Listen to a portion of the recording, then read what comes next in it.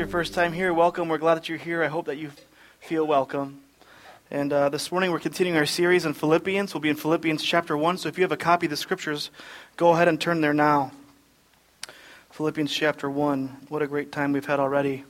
Our desire is to connect people to Jesus for life change. So we make a big deal about Jesus, and I hope that you hear about him often this morning and see him and his ways and the way of the people that call this their home church. Let me pray and ask God to instruct us this morning.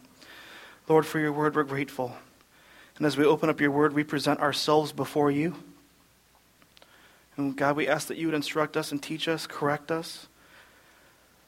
Lord, would you meet with us in a powerful way? Would you inform us? Would you inform our faith and sanctify us through the washing of the word? And we just pray these things expectantly because we know that you love to come through in such requests. And so we bring these things before you in the name of Jesus. Amen.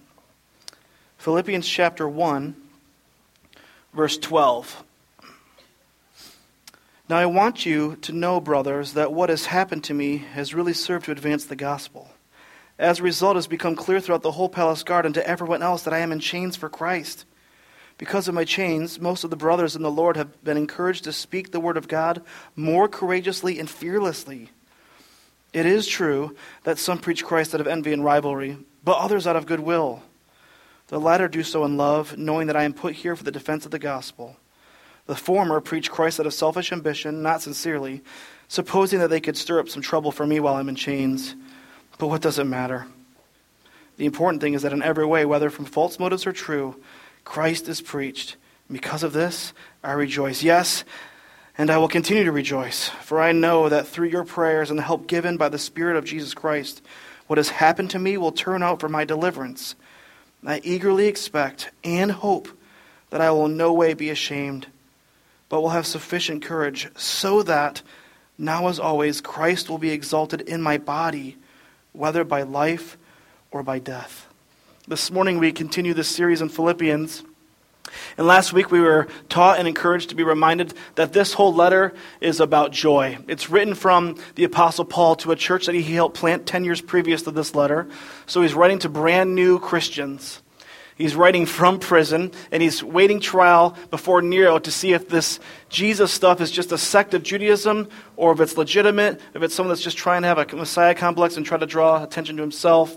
And so Paul is waiting, and we know from history that this waiting in this prison, which is like home arrest, house arrest, is between 1 to 2 years. And yet the theme of the letter is joy. We saw it twice or 3 times in our own text right here. We see it in verse 3 from last week, and then twice in verse 18. Rejoice, I will rejoice. And Paul's joy is firmly established and rooted in Christ. So he's writing from prison, and as Jed had encouraged us in this worship time together, what's wrong with this guy? How could he have such a perspective? And the reason is because his joy is on Christ. See, Paul used to be someone that used to persecute the church. He used to go and arrest people and throw families into prison. In fact, he even encouraged the murder of people that would proclaim that Jesus is the way, the truth, and the life. And then in time, he had this encounter. He was connected to Jesus. Jesus confronted him and said, "Why are you persecuting me?" And his world turned upside down. And from that moment on, when he recognized what Christ had afforded to him through Christ's death, ministry, and resurrection, Paul then was yielded to Christ and wanted everyone around him and people he'd never met yet to know the name and the saving work of Jesus Christ. That was his mission. And now he's in prison for it. And yet he's writing to these new believers, trying to encourage them in the way of joy. His joy then is related to Christ, and then how also, or additionally, how God is working through the gospel message, how it's advancing. And so what happens is that we see Paul's joy kind of leads or bleeds them to courage, just courageously sharing over and over again. And that's what we're going to focus on this morning. If you're someone that likes titles for messages, you could title this, The Connection Between Joy and Courage. Now there's lots of kinds of courage, aren't there?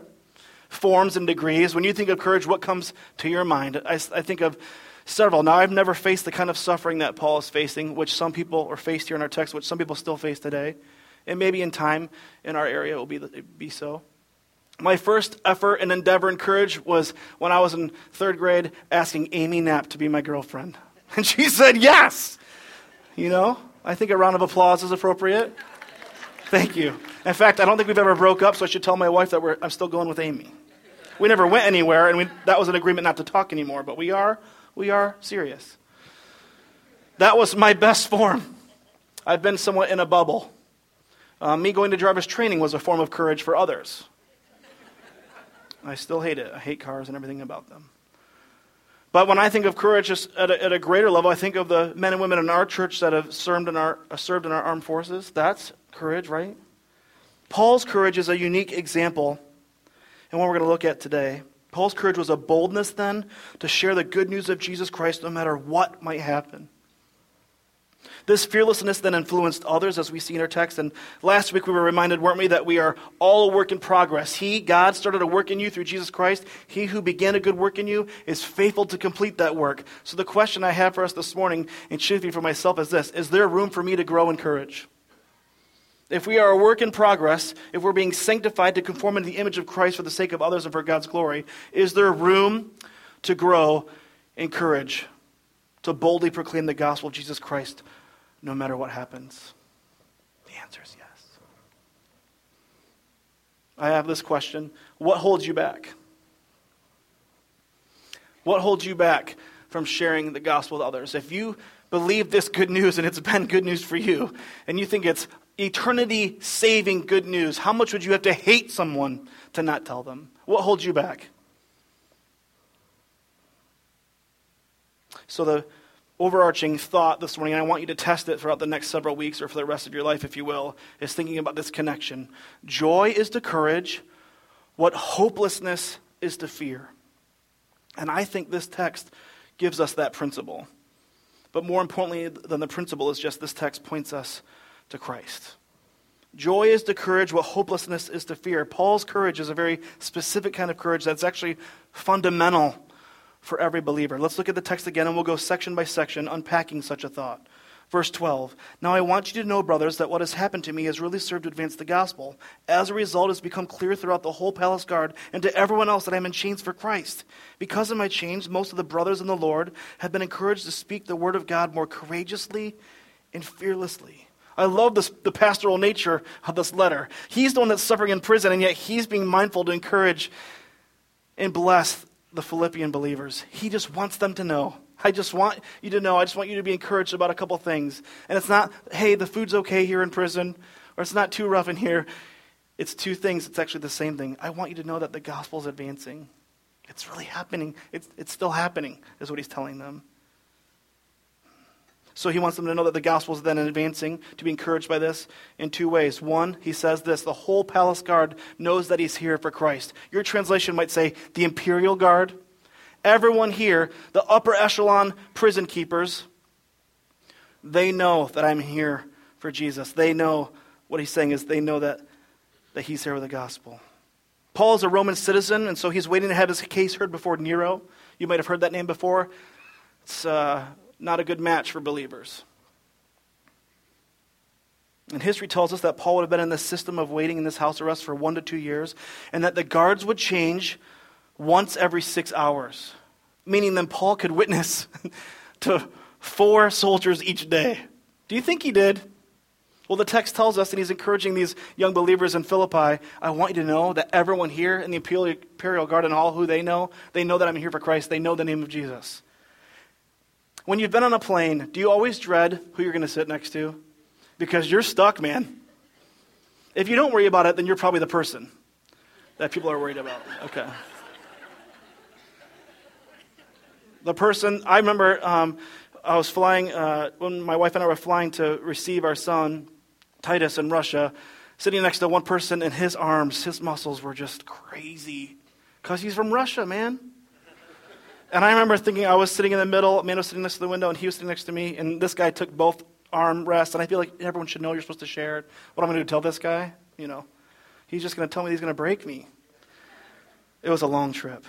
Think about Paul's style then. He's sitting down, the guard changes, here comes it's a new one, it's interesting, it's day 17, he's not met this one yet, this guy comes in, what's your name? I'm Maximus, Paul, I already know about you. Yeah, I am Paul. Hey, I need to ask you a question.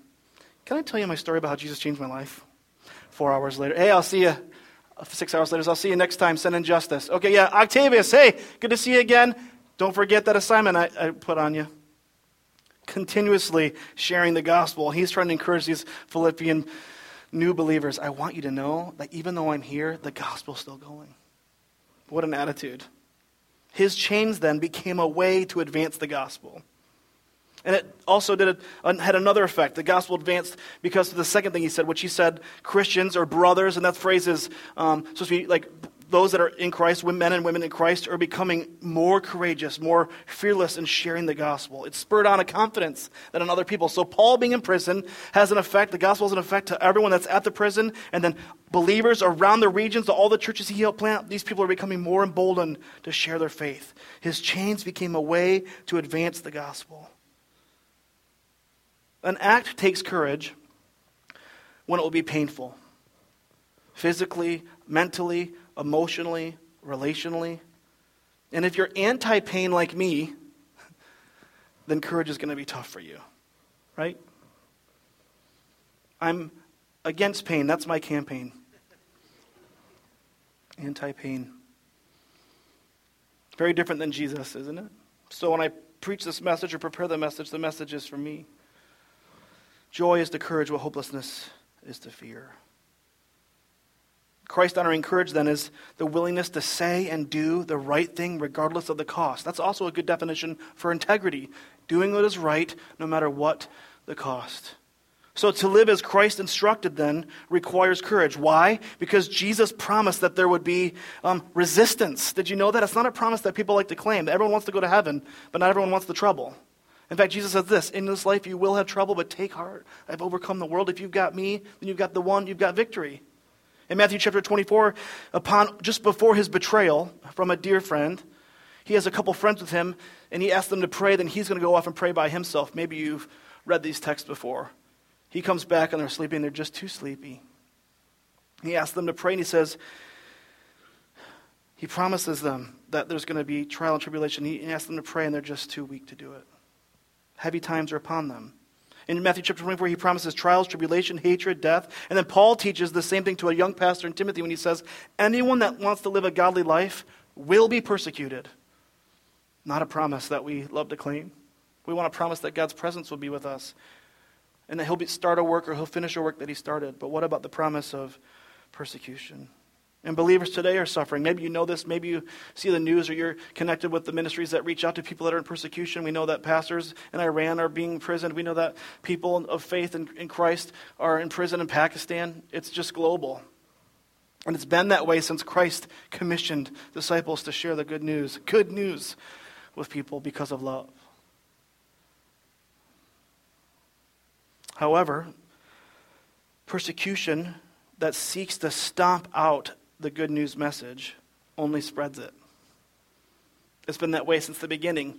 When there was persecution in Jerusalem, what happens is the believers leave Jerusalem and now it's spread everywhere. And somehow someone told you the gospel. How do they have the courage to tell you? How do they love you enough to tell you the truth and not worry about themselves so much? Anywhere where there's persecution, the gospel advances. The Sudan, the same. Everywhere. But loving others enough to share the gospel for the glory of Christ is going to take courage. Joy is to courage, while hopelessness is to fear. So the question to ask as good Bible students is, where does this kind of courage come from? The answer is that it comes from trusting in God and taking him at his word, from his presence, from being filled by his Spirit, through prayer, through the prayer of other believers, the Scripture tells us, and from the testimony of believers who willingly and courageously and joyfully suffered. So do we want this courage? Is there room? Is there room? If you're a work in progress, which you are, is there room for you to grow in courage? Joy is to courage what hopelessness is to fear. In our text, why were the believers growing in courage? The Scriptures tell us. Look at verse 14. Because of my chains, most of the brothers in the Lord have been encouraged to speak the word of God more courageously and fearlessly. Why were the believers being encouraged and more fearless? The answer is because of Paul's chains. Because of his suffering, other people became more bold. Paul's own imprisonment encouraged others to not fear their potential imprisonment. The thing that he used to do to others is now being done to him. And from that, people are somehow saying, I'd count it all joy to suffer such. What's wrong with them? Isn't it interesting that chains are meant to restrain and hold back? I remember growing up in church, and at nighttime church in the Midwest where I'm from, the nighttime service is the JV service, where you could wear jeans. It was incredible. And they do different things, like the youth group could speak. It's not a real service, but it's kind of a service. That's why it can be dressed down. Did anyone grow up with that heritage? And one time they brought in this team of really strong people. And I remember one guy had handcuffs, and they would share about the strength of the Lord and some kind of teaching. I don't remember it. But it was awesome to watch him break these handcuffs, Should have listened to the message. Chains are meant to restrain, hold back, and Paul's chains are meant to hold back this Jesus stuff. To hold it down until a trial was had. But Paul's chains then are serving to advance the gospel. If I was in Paul's spot, I'd be thinking this is it. This is the end for me. I'd be completely hopeless. Hopelessness is when you perceive your goal to be impossible. It's blocked. And it usually then flows then to fear. What's going to happen to me next? That's what I would be like. I think there's room for me to grow in courage. I would think, this is it. Jesus, please come and get me. My letter to you wouldn't be all this stuff about how God's awesome. It'd be like this, help me! And yet Paul is writing, sharing with those around him. Others start sharing because of it. And today, you and I are being taught from God's Spirit by this letter that he wrote so long ago. A real place from real people that experienced the work of a real God. Chains couldn't stop the gospel. I don't know if in your and my lifetime, if we will experience imprisonment. It's possible. Because it's already happening in our world. For those that want to boldly proclaim that Jesus is the way, and right now the pressure comes from just different things, by saying God's word is true, or things about relationships. If you say those things are true about God's view of different things, what happens is they want to stifle that message, control. But as believers band together to proclaim the gospel truth, the gospel itself is offensive. It's telling people they're going the wrong way. It's possible. So I don't know if you'll experience that kind of suffering. But stepping back and peeling back just a little bit and thinking about this idea of chains, what are your chains? What are the things that you've been told or you think yourself should hold back the gospel? Marriage is bad, your kids are wayward, you've got disabilities, you can't speak very well. What would you claim are your chains? You did really bad things in the past, so that means that you can't proclaim the good news in the future. That's a garbage. What would you say are the chains in your life that you think or others would put on you should hold back the gospel? It's a lie. So here's a pithy thing, but I want you to think about it. Are you ready? Your chains are your chance. You've messed up in the past, that's your chance. Brag all the more about God's forgiveness and grace so that others might be saved. Your setback then becomes your setup. This doesn't sound like me. Your setback becomes your setup, and your test then becomes your testimony. But what the accuser wants to do, or sometimes our own flesh, wants to say, no, I don't have much to offer. Garbage. You're breathing in and out. If you're in Christ, then good works have been prepared for you from the beginning of time to do. And when you're done with those good works, God says it's time to go home. Well done, good and faithful servant. But it's going to take courage to step out, to be about those things, to use your voice, to use your life, and even use your chains, the things that people would say would make you ineligible for the glory of God. And for the sake of others around you. What are your chains? Your chains are your chance. Joy is to courage. Well, hopelessness is to fear. Look at the next section. Quite interesting. It is true that some preach Christ out of envy and rivalry, but others out of goodwill. The latter do so in love, knowing that I am put here for the defense of the gospel. The former preach Christ out of selfish ambition, not sincerely, supposing that they can stir up trouble for me while I'm in chains. But what does it matter? The important thing is that in every way, whether from false motives or true, Christ is preached, and because of this, I rejoice. So these embolden, these encourage people because Paul's in prison. All these people rise up, but now there's different distinctions between the people that are rising up and sharing the gospel. Some spread the gospel in love and goodwill. Awesome. Sadly, others did so with motives of rivalry and envy and selfish ambition. That word selfish ambition means to work for self. But Paul would say that he's a workman for the Lord, an approved workman who's not ashamed. Very different, isn't it? They are preaching the same gospel and the same Jesus, but the difference is their motive. Some preached insincerely, trying to make them the situation for worse, Paul says. You might wonder, well, how did they do that? How can they make prison worse? Scholars tell us that what they were doing is they were telling other people and new believers and those that had not converted to Christ yet that the reason why Paul's in prison is because God was punishing him. And there is punishment for sin. But that kind of teaching was wrong in this context. That's not why Paul's there. Paul's there because he's defending the gospel. That kind of teaching still exists today. The reason why the bad thing's happening is because you've done something bad. Sometimes, not every time. So they're trying to make life worse for Paul while he's in prison. Believers would never do that today, right? Try to make something worse for other believers. Not here, no. Still, others would preach only to Jews. Because of their heritage, they want to keep that connection and keep their team going to the exclusion then of Gentiles. So then they were denying the gospel's effects to all people that are breathing. Causing division, then that's the idea of rivalry. The word rivalry here in the King James, you might read from the King James still, the word there is contention. And what that word means is to canvass for office. Some preach to get people to follow them, and some preach to see others follow Christ. Isn't that true?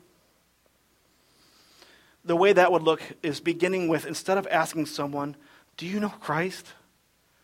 It'd begin with, what church do you go to? It's like asking, whose team are you on? So the answer would be, well, I love Paul, I love Apollos. John the Baptist is my guy. JD's my person. Johnny's my person. Pastor Davies is my person. Pastor Horner is my person. That's like the idea of rivalry. Who can have the biggest gathering? Because that person then is winning. That's what these kind of selfish ambition kind of preachers would do. And I praise God that all those names I just mentioned, by faith, I believe they just want people to know Christ. So we pray for them. We love them. They're awesome. But here we see people want to get people to follow them instead of following Christ. So what's Paul's response to all this? It sounds terrible, even more worse than just prison itself. And look at verse 18. But what does it matter? The important thing is that in every way, whether from false motives or true, Christ is preached. And because of this, what does he do? He rejoices. That's the joy idea. He doesn't rejoice in the motives, but he rejoices that Christ is being preached. If the gospel is being preached, he's saying, then that is a win. So that some might be saved. It's like he's saying this in 2015. Whatever. I don't care about the motive. God will figure that out. I just want to pause for a second and say again, Paul is in prison but rejoicing. How is that possible? The answer is because Paul's joy wasn't tied to circumstances or his critics. I've got so much room to grow. His joy was tied to Christ. Imperial guards then couldn't stop or steal that joy. Being mistreated, misrepresented, misunderstood couldn't stop or steal that joy. His joy was all related to the fact that the gospel is advancing. Does that confront you? It does for me. As you look at your life, I look at my life, does my joy rise and fall based on the pleasures, possessions, or what people think about me? Does my joy rise and fall based on my comfort, my fulfilled expectations? I struggle to have hard talks with Christians. I struggle to confront believers with sin because I'm afraid. And the reason why is because my joy is not rooted in Christ. It's rooted whatever they think or how the day will go. Cheap peace that everything's okay. And Raleigh doesn't need more of that, do they? Everything's okay. If your joy is tied to those things, to the rise and fall of these things, then you're floating on the sea of happenstance. Things are awesome, things are terrible. Things are awesome, things are terrible. But you read someone like Paul saying things are awesome. How can he say that? I consider it pure joy to face this trial. I'm so grateful that God counted me worthy to suffer for him, that I could be whipped 40 times for him several times, that I could be shipwrecked for him, that I could go without food for a time. What's wrong with this guy? His problem is Jesus. He's completely focused and caught up in what Christ has done for him and what has commissioned him to do. The same commission that every disciple here has been given. There's room to grow, isn't there? Room to grow in our joy, room to grow in our courage. So if your life then is committed to the gospel, to making disciples, then your joy is tied to that mission, then your joy is unending. Like being firmly set upon a rock. That joy has a firm foundation, our Lord God, Jesus Christ, who is working and has promised to do so, as we learned last week, until the end. Your end and the end. Joy is to courage, what hopelessness is to fear. Look at the next section, starting in verse 18, part B. Yes, I will continue to rejoice. Why? For I know that through your prayers and the help given by the Spirit of Jesus Christ, what has happened to me will turn out for my deliverance. I eagerly expect and hope that I will in no way be ashamed, but will have sufficient courage, so that now as always Christ will be exalted in my body, whether by life or by death.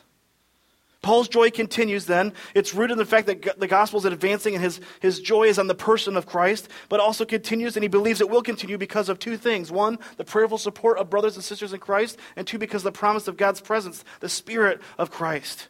Looking at the first one, it was through prayer support. Number one, through prayer support, Paul's joy is sustained, encouraged, fortified. This is community.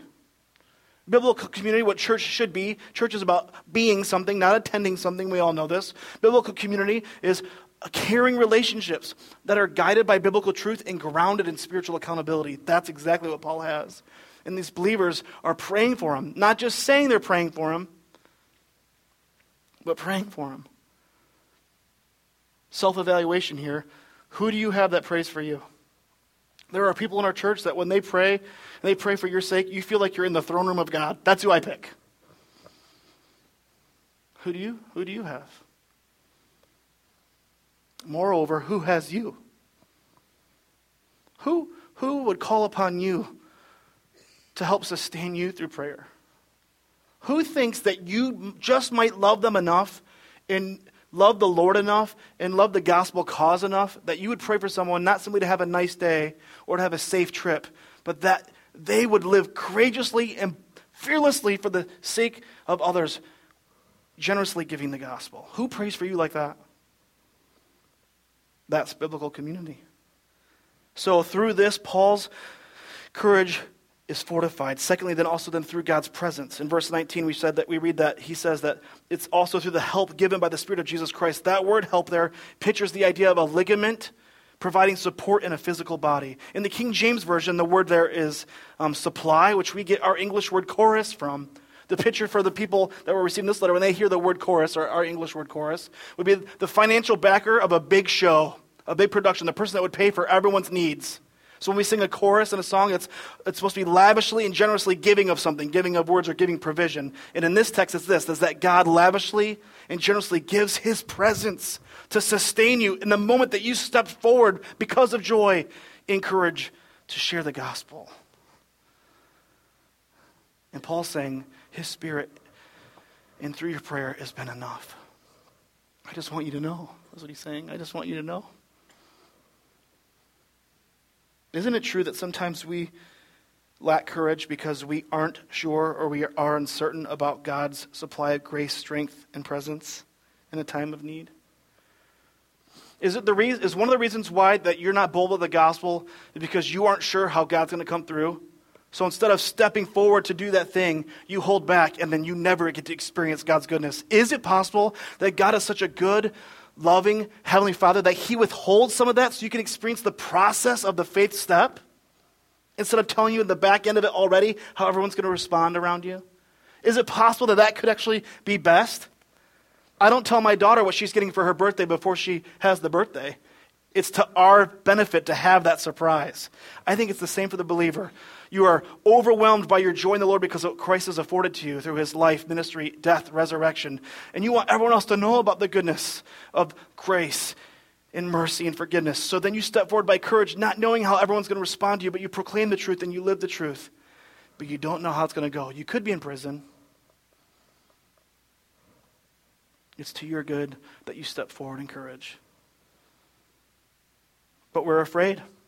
And so we don't step forward at all, and then we miss out on seeing the Lord come through at our point of courage. Joy is to courage what hopelessness is to fear. The reason why I don't step forward is because I actually have a hopelessness. My joy is not in the Lord. My hopelessness is that I have nothing to offer, or it's gone bad before, it's never going to work. Paul says all this and continues on. He says that his joy is rooted in the gospel going forward and is sustained through the prayer and the work of the Holy Spirit. And he believes that all of this is going to happen for his deliverance. Look at verse 19 again. It's giving him the confidence and courage to say this next phrase. Verse 19, for I know that through your prayers and the help given to me of the Spirit of Jesus Christ, which we just looked at, what has happened to me will turn out for my deliverance. Interesting. This word for deliverance means salvation. So Paul optimistically, courageously believes that he's going to be saved. The word here is salvation or deliverance is often used in Scripture for physical healing or rescued in danger or eternal salvation. Many scholars think that Paul is not talking about being freed from jail, but freed from this life, like being brought into the kingdom of God. But in the next chapter, which we'll look at in a couple of weeks, Lord willing, Paul has this confidence that he's going to be again with his readers. So it could be both. Either way, it makes sense why he later then talks about life and death. But until that deliverance, what is he going to do? Verse 20 tells us. He has a confidence that he'll be delivered. That confidence is rooted in joy and then fortifies or informs his courage so that he can continue to be bold all the way till his deliverance. But if he's not delivered, he says this, verse 20. I eagerly expect and hope that I will in no way be ashamed, but will have sufficient courage so that now, as always, Christ will be exalted in my body, whether by life or by death. His expectation and hope on his conduct has two aspects. So he has a belief that he will be delivered, but until that time, he has two expectations and hopes. One is that he won't be ashamed. He'll be unashamed. And two, that he'll have sufficient courage. Let's talk about that shamed one first. To be ashamed is the idea of to run from resistance. It's that desire to want to undo an association because of outward pressure. If you remember growing up, for those that grew up in the 80s and 90s, to be like kids that want to be dropped off at the mall a block ahead of the mall. Why? Because they don't want to roll up with their mom and have their friends waiting for them, and have the mom say, I'll pick you up in a little bit, about an hour, so we can go to the doctor for that rash. Shut up. We become those parents that do that, right? We don't care what their friends think. And I'll probably do it on purpose. I don't care. It was done to me, it'll be done to you. Why does the child want to be dropped off a block ahead? And as a sophomore, when they don't have their license yet, but everyone else does, want a mile ahead? They're ashamed.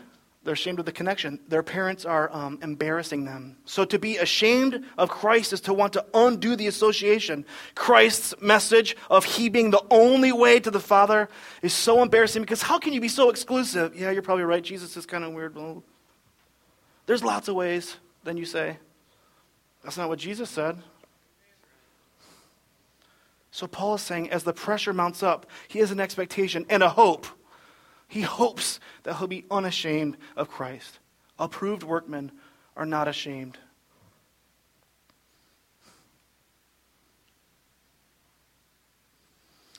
So for one to be ashamed of Christ would be because their joy is not in Christ, wouldn't it then? But on something or someone else. I care more about what you think of me than I do of my Savior. I care more about what you think of me than I do love you. So then we're afraid of the consequences of being associated with Jesus. Joy is to courage what hopelessness is to fear. He says he doesn't want to be ashamed. And secondly, he says this, as I hope and expect that I'll have sufficient courage. So courage and boldness then are not for the elite Christians alone. Our missionaries to Panama, Bill and Judy Grimmy, Matt and Misty Hedspeth, our missionaries to Madagascar, Grant and Jody Waller, our former missionary to Uganda, Julian Null, Mr. Connor, who sits on the first service and goes door to door in apartment complexes around the city sharing the gospel. What's wrong with them? It's not, boldness and courage is not just reserved for those that have climbed the spiritual ladder and now they're ready. It's actually fundamental, it's foundational, it's basics. It's Christian basics. But it comes from having your joy set upon Christ.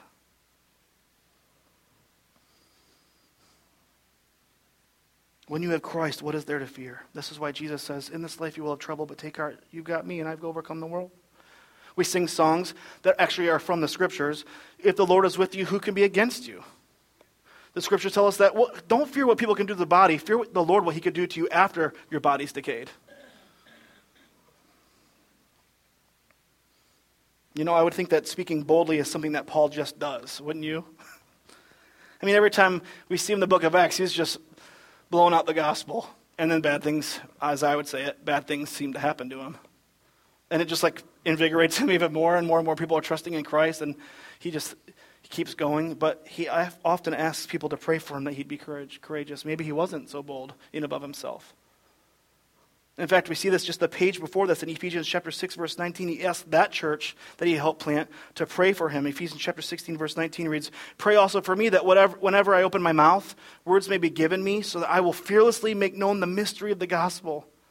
That word fearlessly is the same as courage. He's asking other people to continue to pray that he would be courageous enough. Just like we pray for one another. Who do you have praying for you that you'd be courageous and bold enough to share with your family, friends, co-workers, strangers? I wonder what Paul would think about this quote. Have you heard this one? Preach the gospel and at times use words if necessary.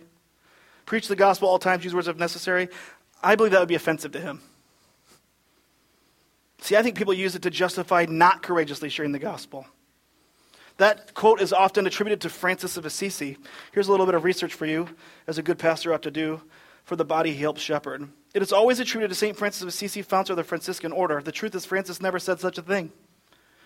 None of his disciples, early or later biographers, have these words coming from his mouth, and doesn't show up in any of his writings. The closest comes from his Rule of 12:21, chapter 12, and how the Franciscans should practice their preaching.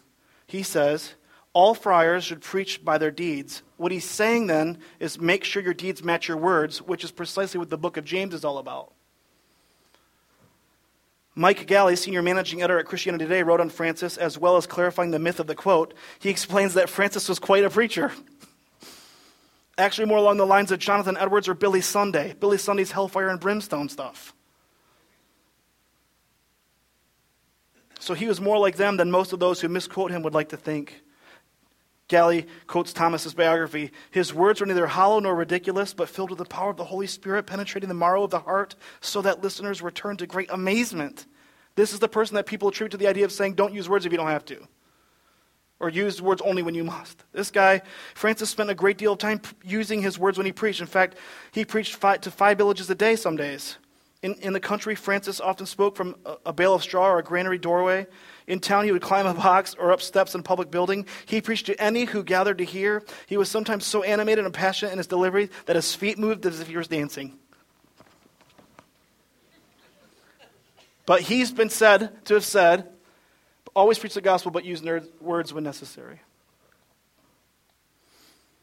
Seems like Francis and Paul would have had the same mind. Paul asked the church at Rome, Romans chapter 10, verse 14, how then will they call on him whom they have not believed? And how will they believe in him whom they have not heard? And how will they hear without a preacher? Words are necessary.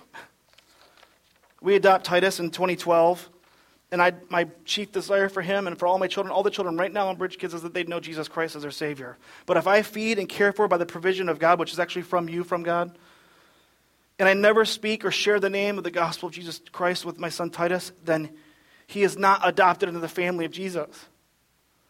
So you could say, well, just share the gospel through your deeds. You know, Jesus says to take care of the poor and all that. Yes, take care of the poor and share the gospel with them. Because if a poor person now becomes rich and they don't know Christ, they're still going to hell.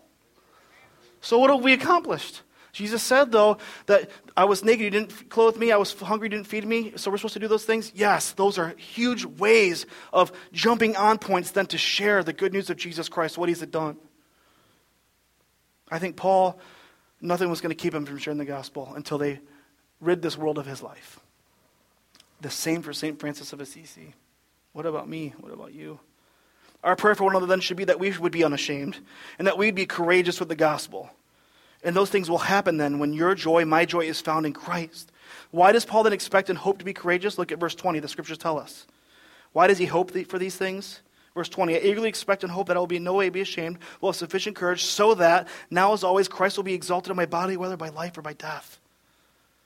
The word exalted then is to make great. The King James uses the word magnified, which means like telescoping, like making something far near. That word literally means to strain one's neck to see what is ahead. And so the idea of what Paul's doing is he wants his life to be one where he himself brings Christ closer to people through how he speaks, lives. How is Christ magnified today? When people give their lives to Christ, or when Christians speak and act as if Jesus instructed them, and through the believer's response to suffering, these are all ways that someone gets a better glimpse of Jesus. Your life then becomes the telescope through which someone sees Christ a little clearer. Oh, that seems a lot like, you seem a lot like Jesus. I thought you were Jesus for a second. Wouldn't that be incredible to be accused of? That's why we're called Christians, little Christ follower. But Paul says something really unique, I think. He says that Christ would be exalted or magnified in my body. So because of Paul's chains and the marks that he bears on his body, Christ was magnified to others through his physical suffering for Christ's sake. He's not suffering for his own sake. He's suffering because he's making much of Jesus. So that means then, if he says that you can glorify or magnify God with your bodies, that means then our physical bodies have gospel value. Here's a couple scriptures that you probably have hidden in your heart. If not, it's to your own discipleship that you know them. Romans chapter 12, verse 1, we see that our bodies are a living sacrifice. Can we show that? We don't have that? I'll go there. Romans 12, verse 1. Therefore, I urge you, brothers, in view of God's mercy, to offer your bodies as living sacrifices, holy and pleasing to God. This is your spiritual act of worship. The physical body then does a spiritual thing. How are people getting to know Christ? Through how you move and live and have your being. Another scripture, 1 Corinthians chapter 6. This was written to a church that had a lot of different issues, like every church does because there's people in them. Worship problems, order of service problems, problems between the different members. But this church had a lot of sex issues, a lot of problems with such things. And so as we get toward chapter 6, he's just been talking about such things, and then he writes to these believers, just as many of you are believers, do you not know that your body is a temple of the Holy Spirit who is in you, whom you have received from God? You are not your own. That is not a popular teaching today. I am in charge of my body. The next line says this, verse 20. You were bought at a price. Therefore, since you aren't your own and you were bought at a price, what was the money used to purchase you? Answer, Christ's blood. The word there is redemption. You've been redeemed, purchased, brought into his family through his death and resurrection, and by the faith granted you that you've placed in Christ for being the way, truth, and life. You are no longer your own anymore. You belong to him. And for the true believer, they'll be joyful to do such. You are not your own. You don't have the right to do what you want with your body. Therefore, honor God with your body. Isn't that interesting that we can magnify God by how we use our bodies? And we can dishonor God by how we misuse our bodies. That is not popular teaching today. So then it's a challenge for us to make Christ known through our body. It's why Jesus said to his disciples in Matthew chapter 26, verse 41, watch and pray so that you will not fall into temptation. The spirit is willing, but the flesh is weak. True, isn't it? I want to quit. I need to grow in courage. And in order to do that, I can investigate Christ and watch my joy swell up, which will then inform my courage. Paul said that he wants Christ to be exalted in his body, whether by life or by death. His greatest longing then would be fulfilled in either. Next week, Lord willing, you'll see the next verse, which is probably one of the most famous verses in the text. You know, many believers think about how their life can magnify God, but what about how we die? This is why Paul often talks about perseverance, persevering to the end, finishing the race, completing the course, fighting the good fight, contending for the faith. It's about living and dying for the glory of God, that he would be magnified so that people can see him. Do you think about your death? I think about how I'll die, and I get anxious. And it tempts me to fear, and then which informs a hopelessness. I'm going to die. There was this test I saw online one time. It's called the sit test. And if you can, without touching the floor with your hands, just sit down, nice crisscross applesauce style, if you will, then you have a life expectancy. So it looks something like this. For those in Theater 14, I'm probably going to go out of view for a second. Okay? Okay. I used one hand. Now the rest of the test is, what do you have to use to get up off the floor? If you can stand up without touching anything, you're probably going to live a long time. Here's my attempt.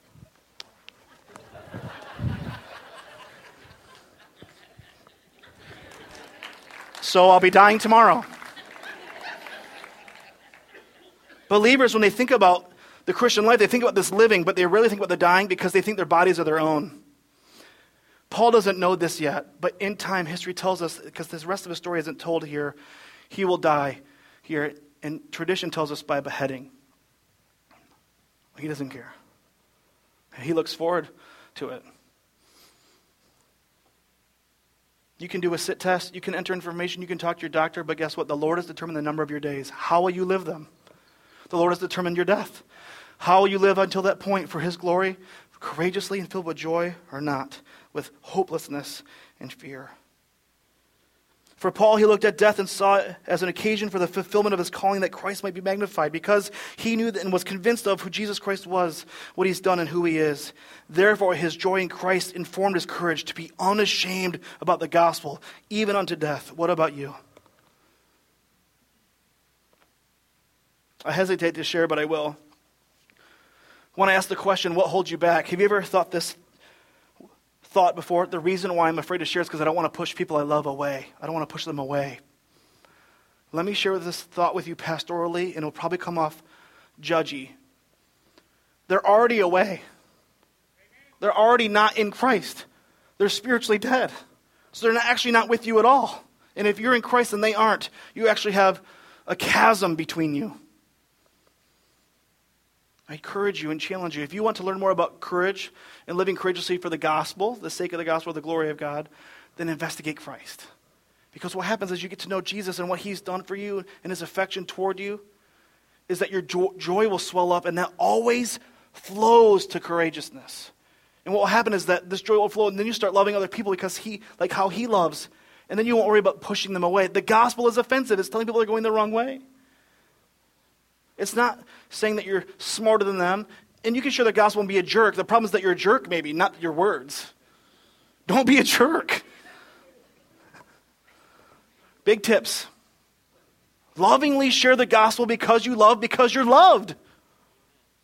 You want courage? Investigate Christ. Not to learn tips about courage, because as you learn about him, he'll inform your joy, and your joy will function and flow to courageousness. And be with believers. Call upon believers to pray with you. Pray for other believers. So you might not live ashamed, but you would live with sufficient courage. That's the word for today.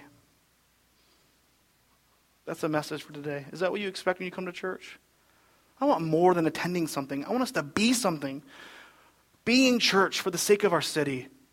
Encouraging believers to go to any gathering that proclaims the gospel. I don't care what team they're on. If they're preaching Christ, then it's a win. I just want you to reach people for Christ, and to do it joyfully, in great love and patience, trusting in the Lord to torque a heart, not your clever words, but boldly using your words to demonstrate the reason for the hope that you have in Christ, loved ones. Let's pray. Dear Jesus, thank you for your sacrifice. Thank you for your love for us. Father, we ask, God, that you would use this word, use your message to inform our joy, to build courage within us, to remind us of the hope we have in you, and that we would love others enough to share the gospel with them. Thank you for your servant Paul. We don't praise him, we praise you, and I'm sure he'd be embarrassed to have us talk about him so much. So we praise you, Father, for what you've done and what you're doing and what you're going to do. And we pray these things, and we bring ourselves, our church family, before you, Lord God, and ask that you would use us in a way that you see fit for the betterment of our city, our world. Lord, help us send more missionaries out than we ever have. Help raise up people from in this body, Lord, to plant churches, to reach people, to reach their neighbors and family and friends, to reach this world, connecting people to you for life change. And we pray these things in Jesus' name. Amen.